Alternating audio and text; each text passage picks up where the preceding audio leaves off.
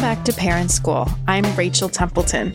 Today, Polly and I are talking about a parenting concept called the power of 15. Of all the nutrients you could add, this is the number one most powerful nutrient you could give your kid to be well in this world, to feel secure, to feel whole, and to know how to find their own sense of deep satisfaction and contentment inside. It's pretty straightforward. It's the idea that if you spend just 15 minutes of dedicated time with your kids, you'll see real changes in your relationship. To be honest, for me, it sounds a lot easier than it is. It means no phones, no TV, no inquisitions about the day, what friends they played with, what they want for dinner, why they didn't do their homework. But when I do it, and I do try every day, it is a total game changer. I hope that you'll enjoy hearing Polly explain. As usual, there's some explicit language. Polly, thanks for being here today to talk about the power of 15. What is the power of 15? It's actually a concept that comes from a type of parenting training called parent-child interactive training, and it is a research-based intervention. It instructs parents to spend 15 minutes per day with their kid.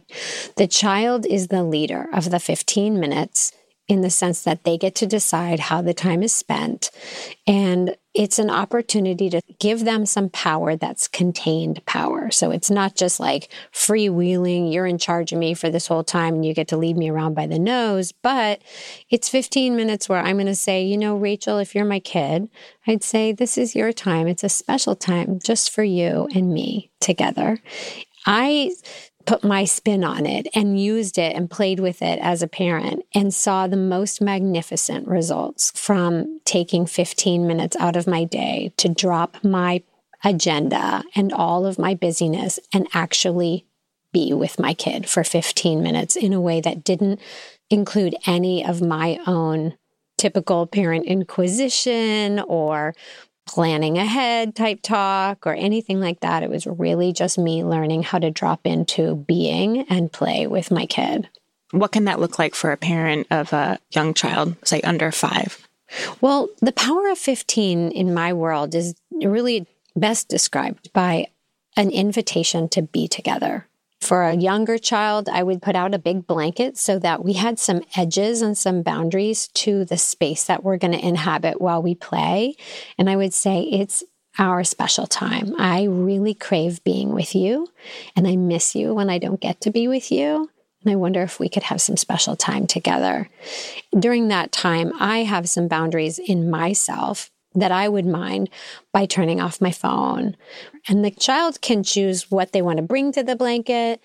And I'm really in the following position. So in a world where I'm 99% in charge, this is their 1%, where they get some autonomy, they get to lead.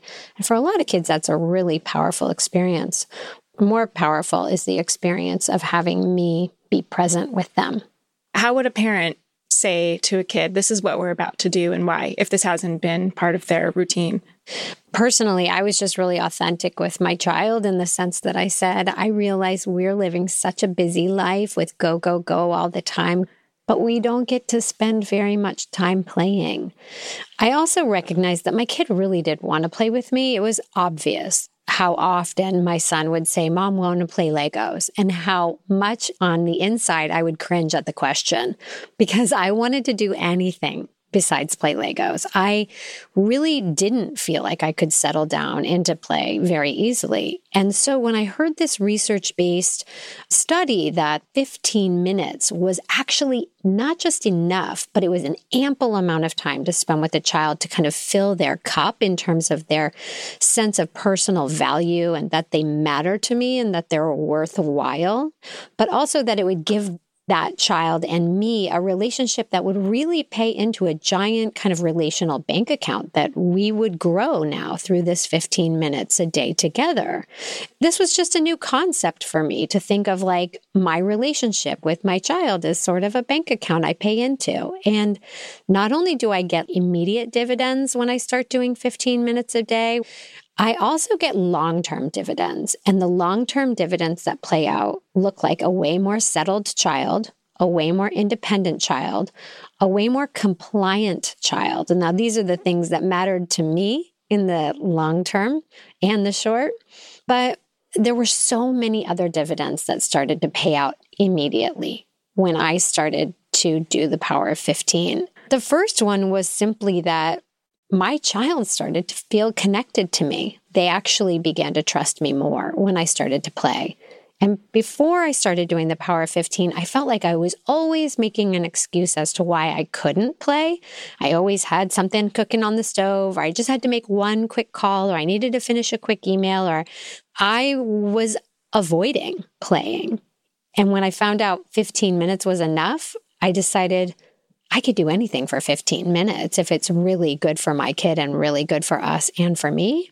And so that was a manageable amount of time for me to think about playing trains or Legos or some version of a game that made me want to run for the hills. One thing that I really didn't understand about how to be with my kids was how to actually settle in and be with my kids. And I know that sounds sort of esoteric, but what I did was something that a parenting expert taught me, gave a name for. To me, it's called probing for pain, which is I would interview them about my little agenda items while I played with them. Typically, the play would be sort of a mask for me to find out whether or not they ate their lunch that day, who they played with, if somebody was mean to them at school that day, what their teacher said about them not showing up on Monday. Like I was trying to extrapolate information from my kid without them knowing it, which didn't feel to my kid like play, because it wasn't. And the nice thing about the Power of 15 is it really gave me some boundaries about how I would be with my kid, starting with I wasn't allowed to ask questions about anything other than what we were doing. And if I was going to ask a question, it needed to be just a simple one like, can I have the red bricks? Not, well, what are we building here? And blah, blah, blah, blah. I mean, I would just right away ignite into an interview with the child, which isn't frankly playful. So I would hold back in a Power of 15 moment and let them lead. And mostly what I would do is reflect and mirror what they were doing. And that was a really powerful practice for me to just sit back, relax, and let the kid teach me how to play, which was really a phenomenal experience. And the net for me of learning how to play for 15 minutes was I was far more relaxed and I felt great about my parenting for the first time since I'd started having kids. So if I were starting or just inviting someone to start out, I would start with a relational invitation, which is going to my kid and letting them know I miss them and that I really long to play with them. I would also acknowledge that I'm not very good at playing yet, but maybe they could teach me and I'd like to practice. That by itself is probably the most powerful part of the intervention for a child to know that their parent wants to be with them, that their parent really craves that time. Beyond just saying that they love them, they're showing them the love. So that's sort of step one, is inviting your kid to know there's a special time. No one gets to interrupt it and no one gets to be more important than them during that time. Then you pick a time, and that's a parent selected time. So you would say, we can have our special time at 4:30 today. And that's when we'll close the door and we'll turn off the phone and it's just you and me. And then I'll ask them if they'd like to do that. Well, I haven't met a kid yet who said no. So let's assume they say yes. Then I'm really just going to take off my mom hat during that time. And I'm going to put on a hat that says I'm learning how to play. And during that time, I'm going to invite them to lead me and show me how they want to play today. And I'm going to really work on just breathing and relaxing and letting them show me what they're interested in. It's very simple. There doesn't need to be very much talking during play. I really want to just try and take the cues from the child. So if we're playing cars and they're going vroom, or moving something around the blanket, I might just mirror what I see them doing a little bit and play in as simple of a way as I can without going into a lot of questions about what it is they're doing and why are they doing that and what does it mean? And, I'm really trying to put my analytical brain on hold. It's not running errands together. Oh, it's not actually. In fact, if it were, then I would have been really doing a whole lot more than 15 minutes a day.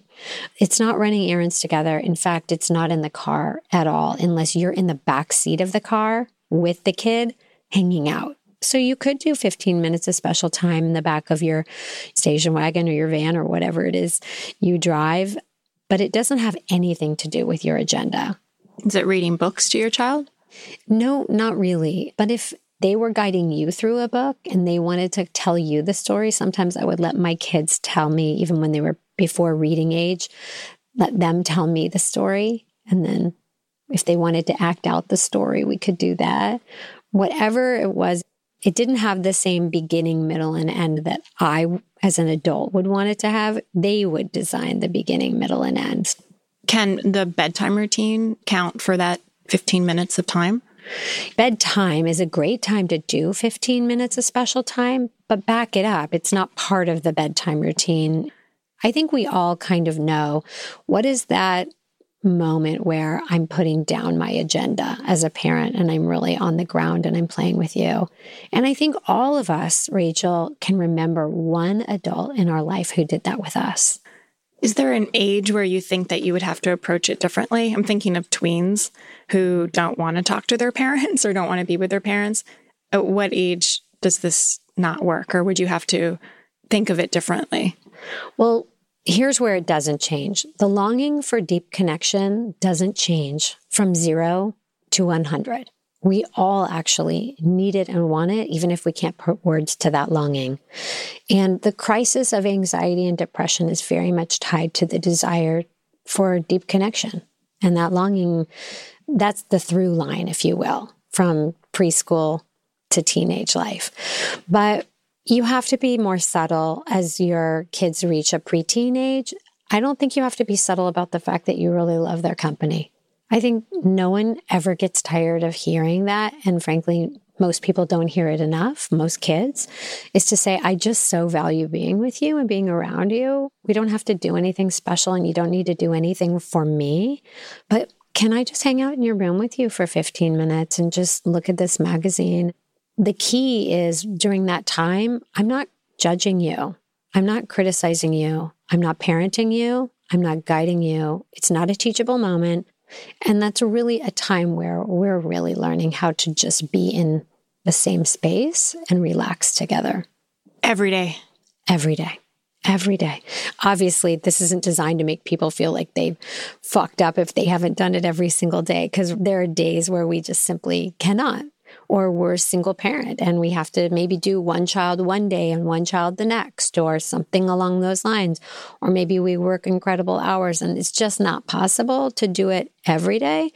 But the goal would be, if you can carve out a life where 15 minutes of your day is spent in a dedicated play or a dedicated presence with your kid, you'll have a different kind of kid and a different relationship for all time. And if 15 isn't available, then 5 or 1.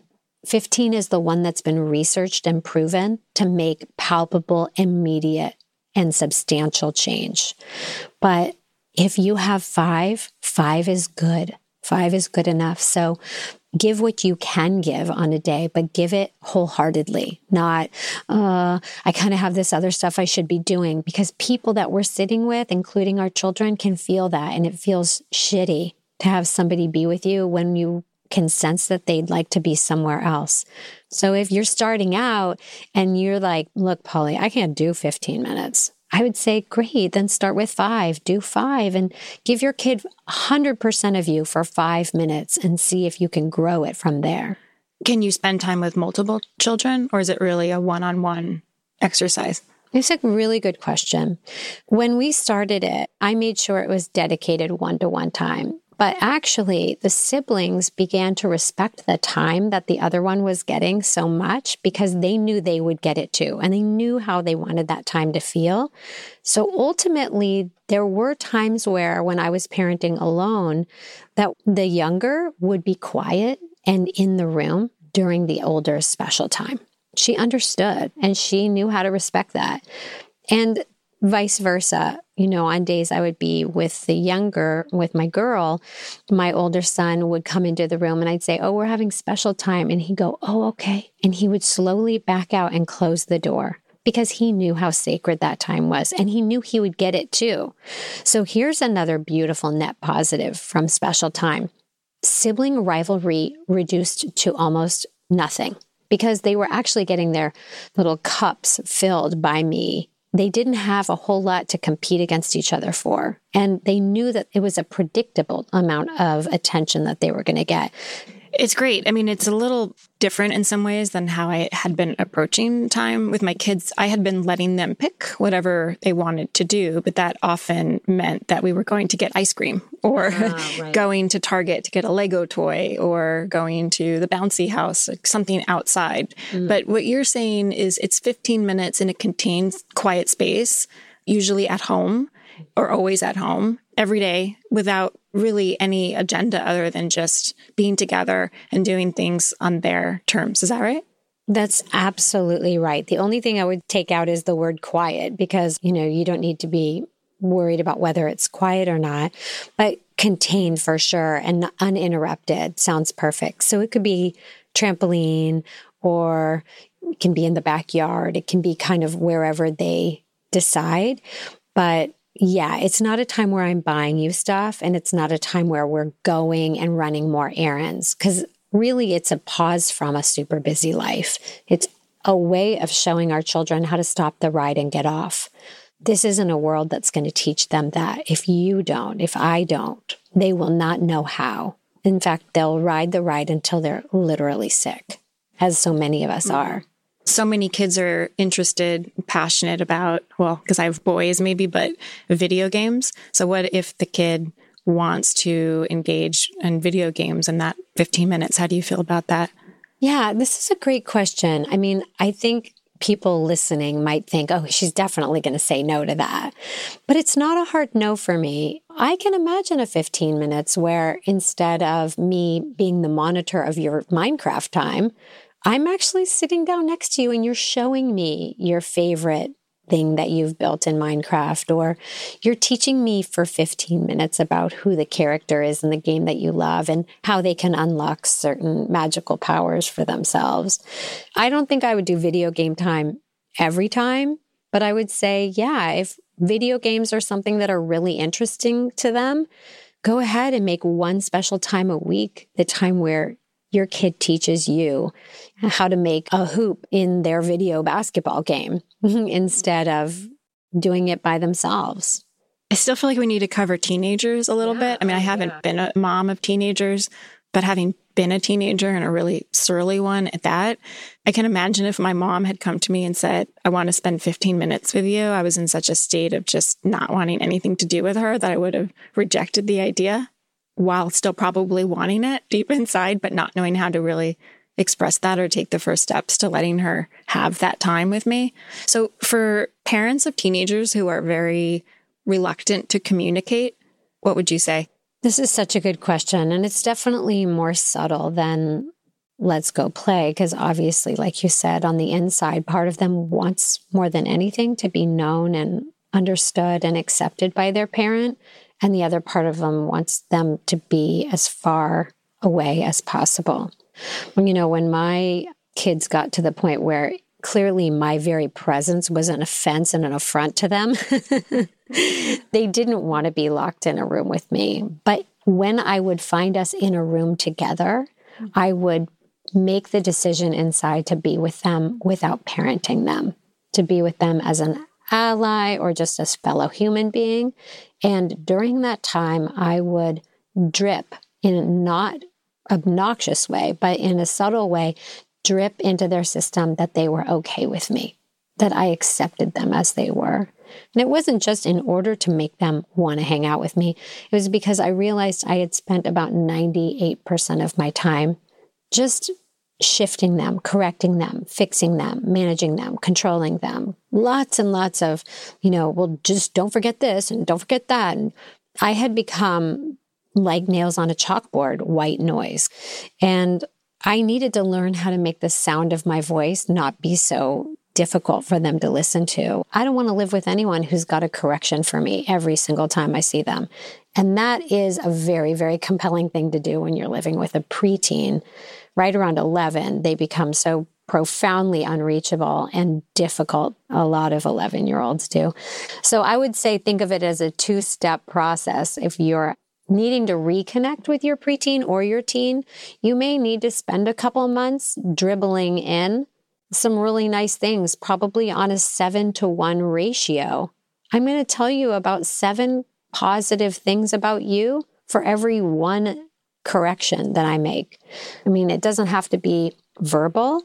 It could be simply, I'm going to send you signals of you're okay with me, or I just appreciate you, or thank you so much for unloading the dishwasher today, or I realize you've worked so hard last night and you were up late, and I get that you're working, just really harder than you ever have. Those kinds of little acknowledgments aren't things that I was dribbling in on the regular. And once I started doing that, my kids started to become much more receptive and open to me.